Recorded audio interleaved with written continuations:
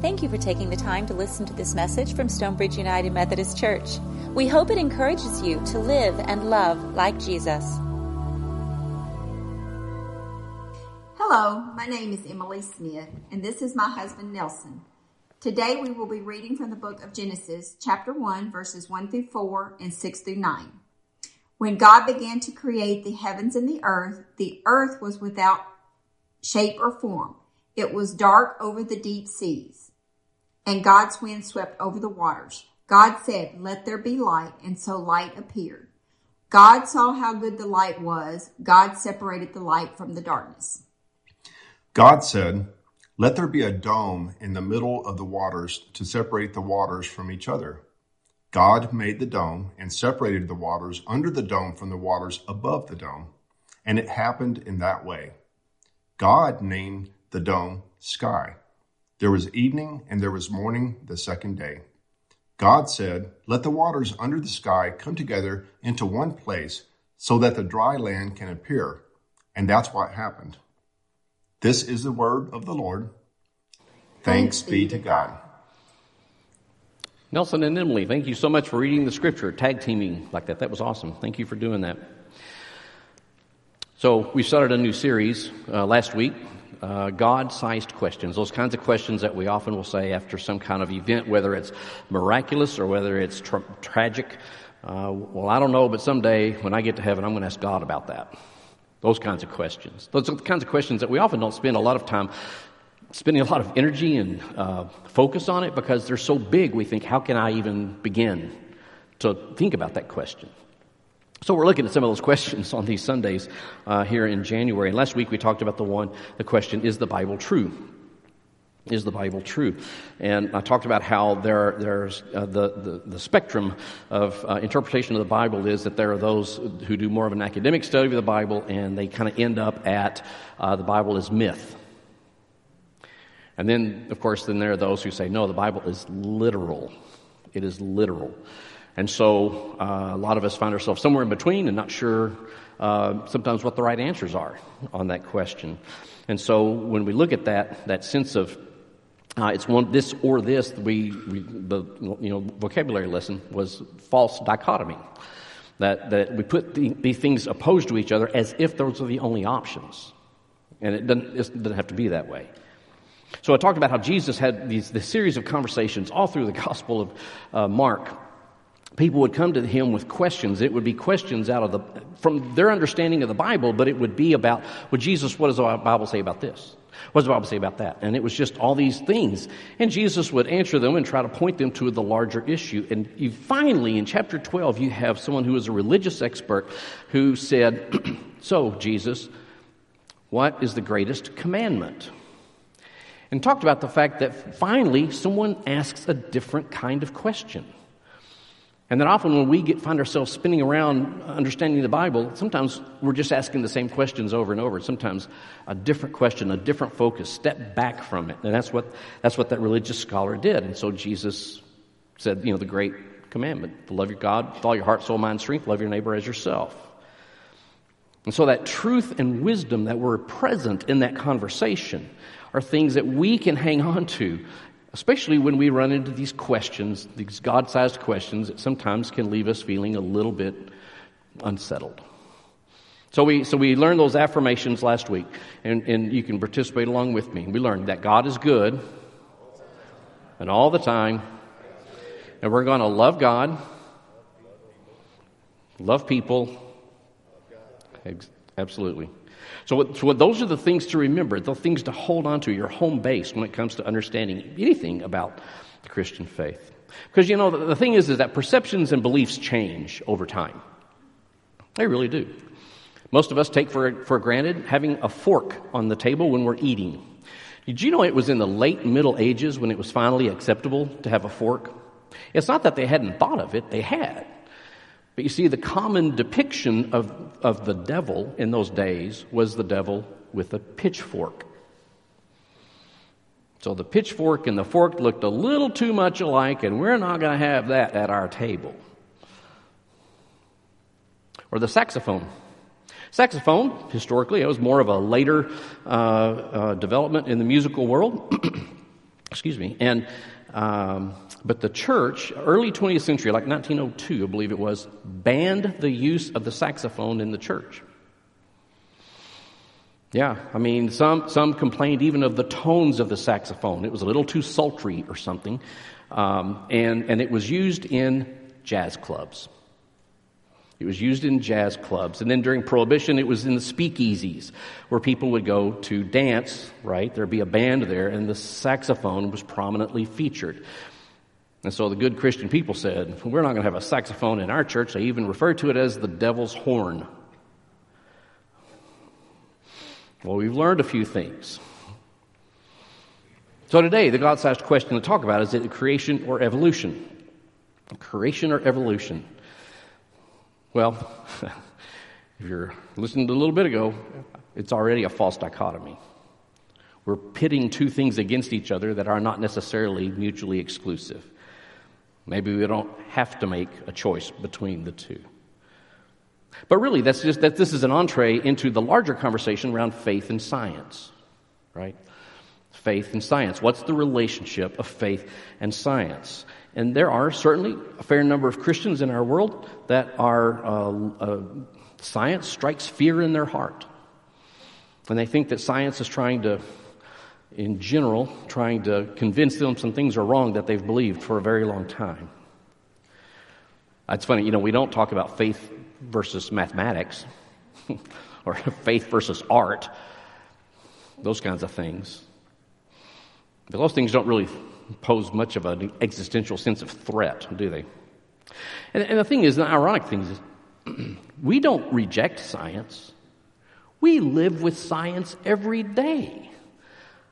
I mean, the thing we call a cell phone, even though we don't talk on it much, science. Self-driving vehicles, science. If you're taking medication, some chemist had to figure that out, right? Science. I mean, over and over, everything about our life somehow is a result of science. But for some reason, then when we come to topics like creation, well, we're not sure we want to talk about science. I have a friend, a pastor, who told me years ago he was serving in a church that was in a town that much of the life of the town revolved around the national laboratory that was there. And so when you're in those towns, you have a whole lot of people who have PhD, and they're actual scientists, right? And so he was going to do a children's time one Sunday, and so he wanted to talk to the kids about what faith meant, that it's trust in things you may not understand. And so he thought, he'd ask a question to get them started. So they had the kids up there, and he said, I want to ask you a question. Do you know how airplanes fly? Well, a 6-year-old boy who is the son of 2 PhD scientists piped up and said, everybody knows it's thrust and lift. And my friend said, yeah, that's it. Okay, go back to your seats. There are those moments you're like, I don't know what else to say now. Well, many of you have heard of Galileo. Galileo was a prominent person in history in the 17th century. When you go back and you read the things he did, was involved in, pivotal person in science and mathematics and all kinds of things. But he's really, in some circles, notorious for when he said that the sun is in the center of our solar system and things revolve around the sun. Because you see, the official teaching of the church in that day and time was the earth is in the middle and everything revolves around the earth. And he said, well, it doesn't work that way. He was charged with vehement suspicion of heresy. The Pope charged him with vehement suspicion of heresy. He was arrested, spent time in jail, and then he was allowed to go home, but he was under house arrest.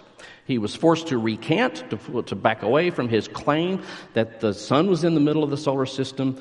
But as one commentator said, he did so with his fingers crossed behind his back. Because he never really backed off of it because he knew he was right. Now, you can imagine, though, that the people that heard this in that frame of reference, early 1600s, right? That frame of reference, they're like, are you kidding? I'm standing on solid ground. I'm not moving, and yet I see the sun go across the sky. I'm not moving. It's clear, it's obvious. And of course, now we know we're all moving, right? We're all moving in space. We're all doing this, and yeah. But they didn't know that. And when they read the Bible about how God created the earth, that God established the earth on its foundations. And we read just a little bit ago how the dome separated the waters. So the visual image of the ancient world of the understanding Christians was that literally the earth was on pillars, fixed on pillars, and the dome was to hold water up there. That's why the sky's blue. There's water above the dome. So that, obviously, because it leaks every now and then, right? But there's also water below us, because when you dig far enough, you hit water. So the earth is set on its pillars, and there's water above and there's water below. That's the way the world is, and everything revolves around the earth. So this was kind of earth-shaking to them. No pun intended, I just realized. No pun intended, sorry about that. But it was earth, because it's this belief. The Bible says it's this way. And here's someone saying, well, it doesn't work that way. That was a big controversy in its time. And it took years for the church to finally accept what Galileo had said and said, well, I think he's right. It took a long time. This is where a lot of people use the slippery slope argument. You might have heard the slippery slope argument. That's where someone says, well, if we question whether the earth is in the middle of the solar system, well, then we're going to have to question that God created. Then we're going to question the resurrection of Jesus. And then before long, we don't believe anything. It's a slippery slope. And so a lot of folks begin to be afraid to even ask questions when it comes to faith. Interestingly, that's pretty much all science is asking questions and pursuing what they can find out. You've probably heard of Charles Darwin. Yes, I just said Charles Darwin's name in a church service. Yes, I did. He was, Galileo too. Darwin was headed to seminary. He wanted to be a priest, but decided to study science first and got really enchanted with that and became a naturalist, literally studying nature, chronicling and cataloging every living thing he could find. And it was, the story. It's when he was on this excursion to study, and he was on this ship called the Beagle, and he was at the Galapagos Islands, and so he was cataloging all these different animals. And so then as they went around to different part of the island, and he saw, for example, he saw a bird. It was the same bird. He could tell it's the same bird. It's the same species, but it's different. The bird over there had a short and broad beak. This one over here has a long, narrow beak. How did that happen? So he begins to study and realizes that animals adapt to their surroundings over a series of generations. It's not instant. So to ensure the survival of the species. And he called it natural selection. Now, interestingly, he never used the word evolution. When you read, he didn't use the word in The Origin of Species, that book that he wrote, the first book he wrote, did not use the word evolution. Anybody read The Origin of Species? Yeah. It's one of those books that a lot of people love to hate and haven't read it. He doesn't use the word evolution. That came along later. And of course, eventually the really objectionable thing was was the theory, always clear it was a theory, that humans descended from primates, from apes. And that was not happy. That made a lot of people not very happy. And so there's a lot of rebellion against that. And remember those two, the Bible is myth, the Bible is literal. And boy, you could really see that play out in the way that got talked about. So you have the more recent controversy in the early 20th century with John Scopes' trial in Tennessee about teaching evolution in a public school.